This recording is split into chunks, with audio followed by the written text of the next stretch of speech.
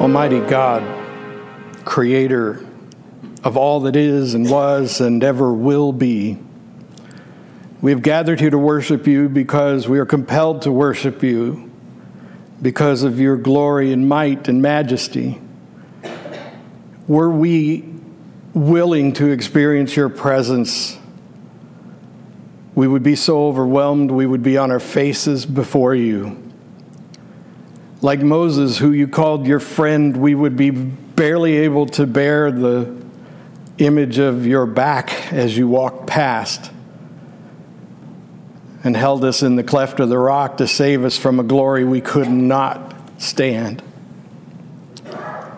And yet, Lord, in your beautiful plan, you created a place where your special creation could dwell with you. You created Eden so that you could be with us on earth, with your people.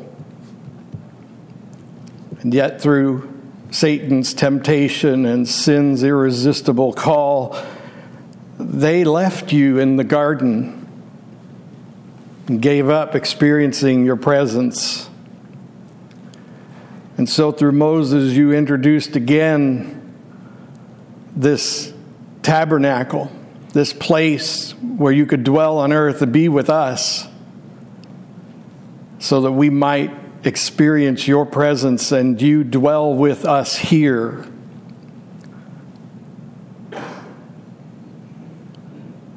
Through David, through Solomon, you created a temple where you could dwell with us, and it was bigger and it was more space to be with us. You separated the holy people, and through their sacrifices and offerings, you made yourself a place among a people to dwell here on earth with us. And then through Jesus, you did dwell among us, being one of us, spreading your reach even further. And then on Pentecost, Lord, you dwelled among us by sending tongues of fire like the flames of the sacrificial offerings, so that each person who would be born again and receive your Holy Spirit would be a place for you to dwell with us and in us on earth. And so we long for the day, Lord, when you walk among us in the cool of the evening, having a quiet chat with us like you once did with Adam and Eve. We long for a day when you reign on earth. And this is what we recreate when we worship you, when we create sanctuaries and sacred spaces, Lord. And so we ask that you sanctify this space with your presence today, that you would dwell with us. Let us not be so focused on getting to be with you in heaven when we die, but rather to be here on earth in your presence, as it was always intended to be. Lord, let us not dwell on things to come, but rather on the things that are, and invite you to dwell with us in them. Let us know your presence, Lord, in our homes, in our family troubles, in our financial troubles, in our sick bed, in our hospital room, in our nursing home, in our community. Let us feel your presence and have you dwell among us and speak in and through us, so that we are your vessels, that we are your garden. We ask this, Lord, because we are frightened by the way the world is turning and the ugliness that is outside the walls of your sanctified spaces. We're frightened by the way that it creeps into the sanctified places and sometimes makes them entirely unholy. And so we ask, God, please come and dwell. Dwell and speak your word of healing and restoration, your word of truth and love, your word of transformation and direction. Let us know your presence, we pray, for the name of the one you made all of it possible through, your Son, our Lord, Jesus Christ. And with the help of the Holy Spirit, we happily and joyfully pray the words that he taught us. Our Father, who art in heaven, hallowed be thy name. Thy kingdom come, thy will be done, on earth as it is in heaven. Give us this day our daily bread, and forgive us our trespasses, as we forgive those who trespass against us. And lead us not into temptation, but deliver us from evil. For thine is the kingdom, and the power, and the glory forever. Amen. Let's take a look at the reading, and then let's talk about it a little bit. Colossians chapter 4, verses 5 and 6. Now, as I get ready to read this to you, let me just tell you, this is a book you should read. And look at it. You could finish it in, 10 minutes. Read this one. It's one of the two epistles or letters from Paul that really defines Christian doctrine in so many ways. But this particular phrase is what we're going to focus on. Chapter 4, verses 5 and 6 say this: walk in wisdom toward outsiders, making the best use of the time. Let your speech always be gracious, seasoned with salt, so that you may know how you ought to answer each person. And that's the word of God for the people of God. Thanks be to God. So, before I really get going here, Daniel, that kid's voice has changed a lot since I first met him, and what I heard was blah, blah, blah, blah, blah. Here's what he said, because this passage really covers it. He said, don't throw yourself out there and make it all about you. Don't make yourself the topic. When you're sharing about Jesus, share Jesus. And keep your information about yourself to yourself. Now, he was saying it in a very reasonable way that my good friend Ron Flowers would approve of, which is don't give strangers a lot of information that they might use to harm you in some way. And that's a very good piece of advice. But he was also saying something that's really important for us to remember, which is that it's not about us. That we're not trying to share ourselves or what an awesome person I am because I know Jesus. We want to tell people how awesome Jesus is. We want to express our love for Jesus. And so good advice all the way around. Thank you to the young people and to Terry. So this series is about obtaining 2020 Christian vision.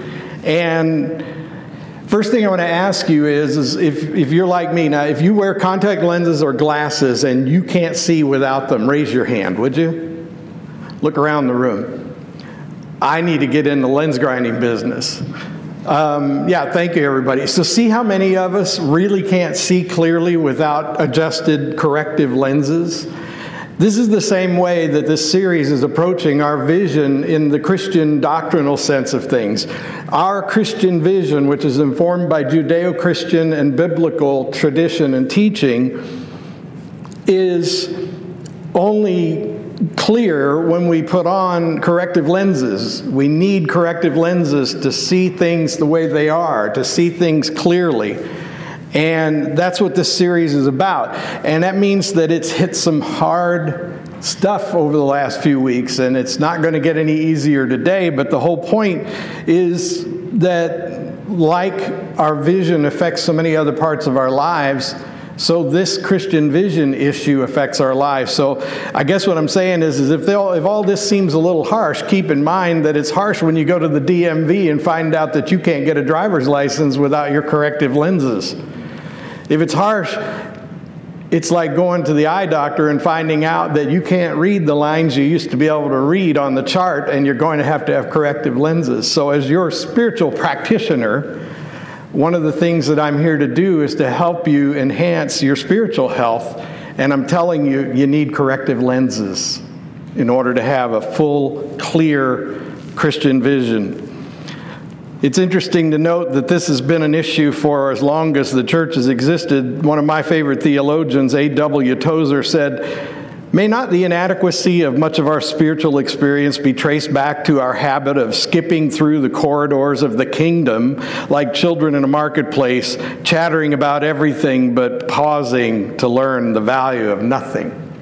In other words, when we're not looking at church, for example, or our relationship with the kingdom of Christ with clear 2020 Christian vision, we're passing all kinds of things that are important.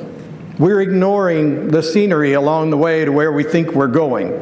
We're missing what's really there. There's a whole lot going on in the life of a church like Shiloh, but more importantly in the Church Universal, which is people, not buildings, that you will miss if you're skipping through, chattering away, and not paying attention. And so, to put it in another way that's perhaps a little harsher, it means that if you're coming to church for social exercise, then you're missing the kingdom entirely. If you come to church to be served, you're missing the kingdom entirely. If you come to church in order to get what you think you deserve from the church, then you're missing the kingdom, because the church is not Walmart. It's not your favorite restaurant. It's not a movie theater. It's not the theater where entertainers prepare all week in order to present you with something that will make you feel good. And so the whole point in this 2020 Christian vision is to understand the stark and difficult to swallow reality that none of this is about you. I told you this is going to be hard. I'm convinced that times are going to get tougher for Christians, especially the real card-carrying, Spirit-led, born-again believers, and it's time to toughen up a little bit and get ready for tough times. Here's what I mean. There's a historian who said that the average age of the world's great civilization is a duration of about 200 years each. Almost without exception, the civilization passed through the same sequence. From bondage to spiritual faith, from spiritual faith to great courage, from great courage to liberty, from liberty to abundance, from abundance to leisure, from leisure to selfishness, from selfishness to complacency, from complacency to apathy, from apathy to dependence to weakness, from weakness back to bondage. Civilizations run a course that's cyclical, and if you're a student of history, you've seen this over and over and over again. Great civilizations that once dominated the world are now stories in a history book, and you can go visit the ruins of their civilization, but they're gone. And they follow this pattern consistently. The author of the quote says, "It makes sense, doesn't it? It starts and stops at bondage." Why? Because it's rotating on an axis of depravity. And depravity, in this case, is basically completely devoted to your self-interest. You're depraved when the only thing you care about is you and getting what you want and satisfying your desires, making your flesh happy by feeding it whatever it hungers or desires. And so when a society gets to the point where there's not enough work to do and everybody's just working on entertaining themselves, then a society goes down that road. And that's the whole point here. And this is an important time in the life of civilization as we know it, to recognize that this pattern is repeating itself yet again. Church and society right now are rapidly approaching decline based on depravity. And we have to recognize it. Now, to put it in perspective, and I thought of this after I'd written my notes with the help of my daughter, who was telling me about this book she was reading about these Russian women who, during World War II, were responsible for moving military aircraft from one location to another so that the men could use those aircraft to fight the war. And that way they were, constantly moving new equipment where it was needed. And these women, she thought, were pretty remarkable, and I agree, because they're very courageous and very skilled pilots, but they're courageous because remember in World War II, Russian soil was occupied by the enemy. The German army, the Nazi army, was occupying their territory, which meant that they were trying to move these aircraft in enemy territory. And in order to try to protect themselves from being attacked by the Nazis, they would fly in the dark of the night. Now, some of you are going to really love this part, because they would fly these airplanes into fields that were not lit. And they were usually just grass fields. And so they would light lanterns just momentarily so that the pilot could get oriented, and then it would go completely dark again.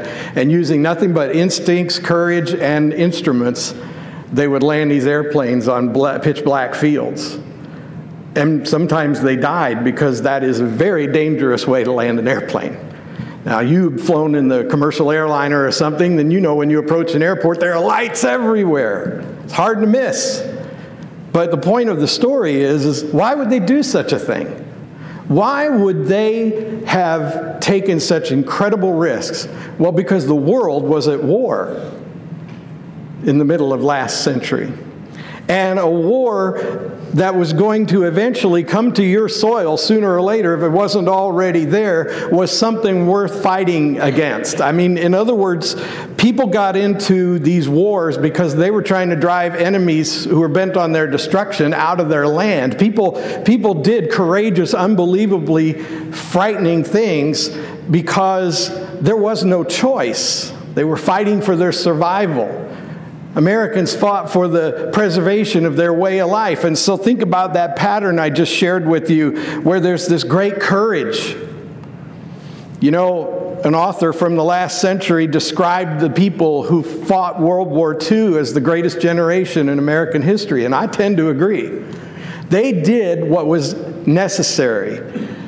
I was reading a book about dieting the other day, and I found out that medical records that talked about nutrition and so forth had to sort of take a break because during the period of World War II, almost everybody in America was living on rations, and therefore the data that was recorded during the period of World War II didn't run consistently with the data from the times prior to it and after it. In other words, even the people at home were making tremendous sacrifices in order to win the war because everything was at stake.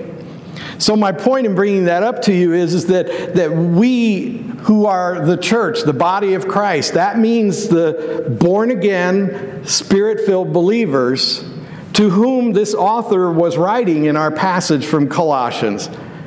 Those letters in the New Testament are written to churches. And the authors are operating under the assumption that whomever is reading those letters is a born-again, Spirit-filled believer, meaning a new creation in Christ, a son or daughter of God through Christ and the Holy Spirit. And so the presumption in the letter is that if you're dealing with the world, you're not dealing with born-again believers. You're not dealing with Christians. And what that means is that the direction we're being given about entering into conversations and interactions with the world is that we would approach it with wisdom. Well, wisdom is basically information power combined with experience. In other words, I may have equal knowledge or less knowledge than some of you 16 or 17-year-olds in the room, but what I have that you don't have is a lot of experience. So information is only part of wisdom. Experience counts for a lot. And so when we talk about entering into relationships with outsiders, we need to first enter them with wisdom. So Daniel's right. And here's a perfect example. He is well informed as a young person that it's not good to give strangers too much information about yourself because there's a personal risk to your safety involved. But then the old guy gets up here with his gray beard and bald head and says, but don't forget, it's also about talking about Jesus and not you anyway. So there's a combination of information and experience. That's what he means when he says to be wise. I love it in a place where there's another place in the Bible where Jesus says you should go out into the world as wise as a serpent, but as gentle as a dove. And I always imagine a snake trying to find his way through a room full of rocking chairs. You know what I mean? Now there's a snake who's really got to be on it. And so when he says be wise as serpents, he means tongue's always going, ears and eyes are always tuned in, because you have to be alert when you enter the world outside of the family of God. And then when he says that you would approach them by making the best use of your time, you know, It means that you have, here's a perfect example, I think, of knowledge and wisdom. Knowledge informs me that you should make the best use of your time, which means that, when you're trying to tell people who are not believers about Jesus, hurry up and make your point. That's kind of what it sounds like. But wisdom tells me that it's more about not wasting your time. Now, I'm going to tell you something that might surprise you, but wisdom informs me, and experience has taught me that there are people who are not ready to hear what you have to say about Jesus. And you can tell pretty quickly that you are trying to talk to someone who doesn't even understand your language. If we are our Father's children, if we are sons and daughters of God because of Christ, then we have a new sort of language. We have a new perspective on things. And when we're talking to some people, they can't understand. Sometimes I think when I'm speaking to non-believers, they're reading the subtitles under my body, like you're watching a foreign movie or something, and they're doing okay until I start going too fast for them, and then they can't keep up with the subtitles. They're trying to translate what I'm saying in their own mind. They're trying to take Spirit-led thinking and interpret it through the flesh, which is why many saints will declare that their faith came first, and then they began to know, and they began to articulate understanding. So why is this important at this time? Well, because our world, as we understand it in our uniquely American context, is just getting more and more decadent every day, isn't it? I am going to watch the Super Bowl today, and I don't have any problem with that, but if ever there was a celebration of American decadence, it's the Super Bowl. Watch it, enjoy it, but watch it with your Judeo-Christian biblical lenses on. Watch it with your 2020 Christian vision and see how you interpret it. Talk it over with the people you're watching the game with. You can root for your favorite team. You can talk about the strategies and the skill, and you can talk about all of that, because I love football. I love watching that game, and I love good football when I see it. I'm happy that one of my favorite players just got elected to the Hall of Fame. All of that's fun for me. But what else could you talk about when you watch those funny commercials that they have? You could talk about how your Christian interpretation of these things differs from the message that's being communicated to flesh, to the world. To interact with the world, we have to be entirely given over to Christ in order to be effectively interacting with the world. And many, many, many Christians go off half-cocked. Now, you all may have heard that phrase, but you young pups, let me tell you what that means. That means that you've got a weapon in your hand and you pull the trigger about halfway, and then it just sort of goes pop. And it doesn't do anything. And if you really want it to do what it's supposed to do, you got to pull the trigger all the way back, and then it gets the full motion and it creates what you're trying for. Going off half-cocked means you're not invested enough yourself to do anything of any particular good for others. So the most important witness you can bear to the world is your own transformation.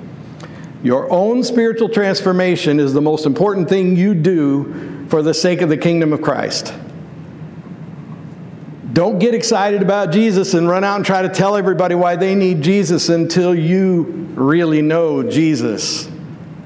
And that's what church is all about. Now, the church with a small c, meaning that we've created these places like Shiloh where you can nurture one another along the way, where you can gain the wisdom and experience of others in a way that transforms your experience of Christ. And it all works together. And as I prayed, there would be Holy Spirit-filled people within various pockets of the life of this church building that we have here, so that not only is the church known as Shiloh alive, but more than that, there are all kinds of pockets of Spirit-filled life in it. The apostle says, let your speech always be gracious and yet seasoned with salt. I have dealt with a lot of leadership teams and administrative boards and committees and things in the last 25 years. And what I've learned is that in church, we have to have equal amounts of grace and discipline. And that is exactly what the author of this passage is saying. That you have to be gracious and yet seasoned with salt. You know, that means not using salty language. It means being disciplined as well as gracious. And it means that sometimes people in church mean well, but they're going off half-cocked, and someone else has to say, God love you, I admire your enthusiasm, but discipline suggests that you would be much more effective if you would take a few more hours of Christian education. You would be much more effective if you would walk with someone who has acquired the skills and the graces necessary to do what God has called them to do. It's a model that's right out of Scripture. So what I'm saying is that probably Paul, there's some question of whether this was written by Paul or not, but I think it is him. He's saying grace and discipline go hand in hand. You're not a disciple of Jesus Christ unless you follow the disciplines of Jesus Christ. And then he says that this will be the way to know how you ought to answer any person. Too often we talk first and think second. It is more important to think before we speak. And people sometimes will pin me down because I'm pastor and I'm supposed to know everything. Do you know I've literally had people bring their spouse to a counseling session with me, and this has happened years ago, so I don't mind saying that, but I've literally had more than one person come sit down across from me and immediately say, well, what do you got for me? I hear you have all the answers. That's really not fun because I don't have all the answers. And one of the things I routinely do as the pastor is I say, you know what, I'm going to have to think on that and get back to you. Better to think before you speak. Better to pray before you speak in order to be effective in whatever God has called you to do. The most important thing I want to share with you, especially as we go into the next several months of the life of this church and the denomination and the community and the nation, is one thing a follower of Christ never does is use violence. Now, let me just say that I am certain about that, and so I will never, ever say anything that would indirectly or directly incite you to violence. Listen to what happened the night that Jesus was arrested. They grabbed Jesus in the Garden of Gethsemane, and some of those around him saw that what was happening and said, Lord, shall we strike with the sword? And one of them even struck one of the servants of the Pharisees and took off his ear. And Jesus put the severed ear back and healed the man and said, no, this is not the way. Violence is not the way to impose God's will on anybody. No believer is going to use violence to impose God's will on others.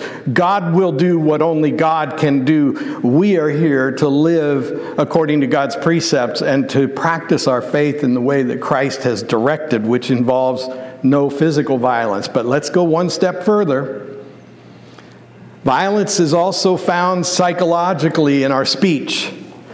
Now, most of you are saying, well, I never had any plans of hitting somebody who wasn't a Christian or who was living in a way that I don't think that Christians should live. I never planned on hitting anybody. But what have you said?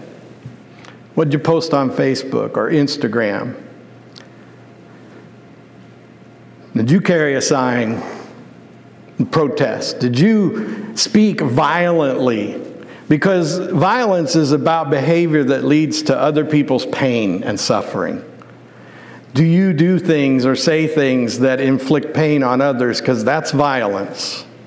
And God abhors violence. Because you know what violence is? Remember, this is one of those things Dan says all the time. God hates oppression. Violence is a form of oppression. God hates oppression. You can't force your will on other people without being crossways with God, because God hates oppression. Read your Bible. It's there from page 1 all the way through to the end. God punishes oppressors. So in the name of Christ, when we interact with the world, we do not represent Christ if we are violent. Do you understand? Doesn't mean we roll over and take everything. It doesn't mean we don't stand our ground and declare with confidence and courage that this is where I stand. But it's one thing to declare where you stand. It's another thing to try to force someone else to stand where you stand. So have the courage to declare where you stand, but do not force others to be where you are or to assume that they're wrong if they're not standing as you stand.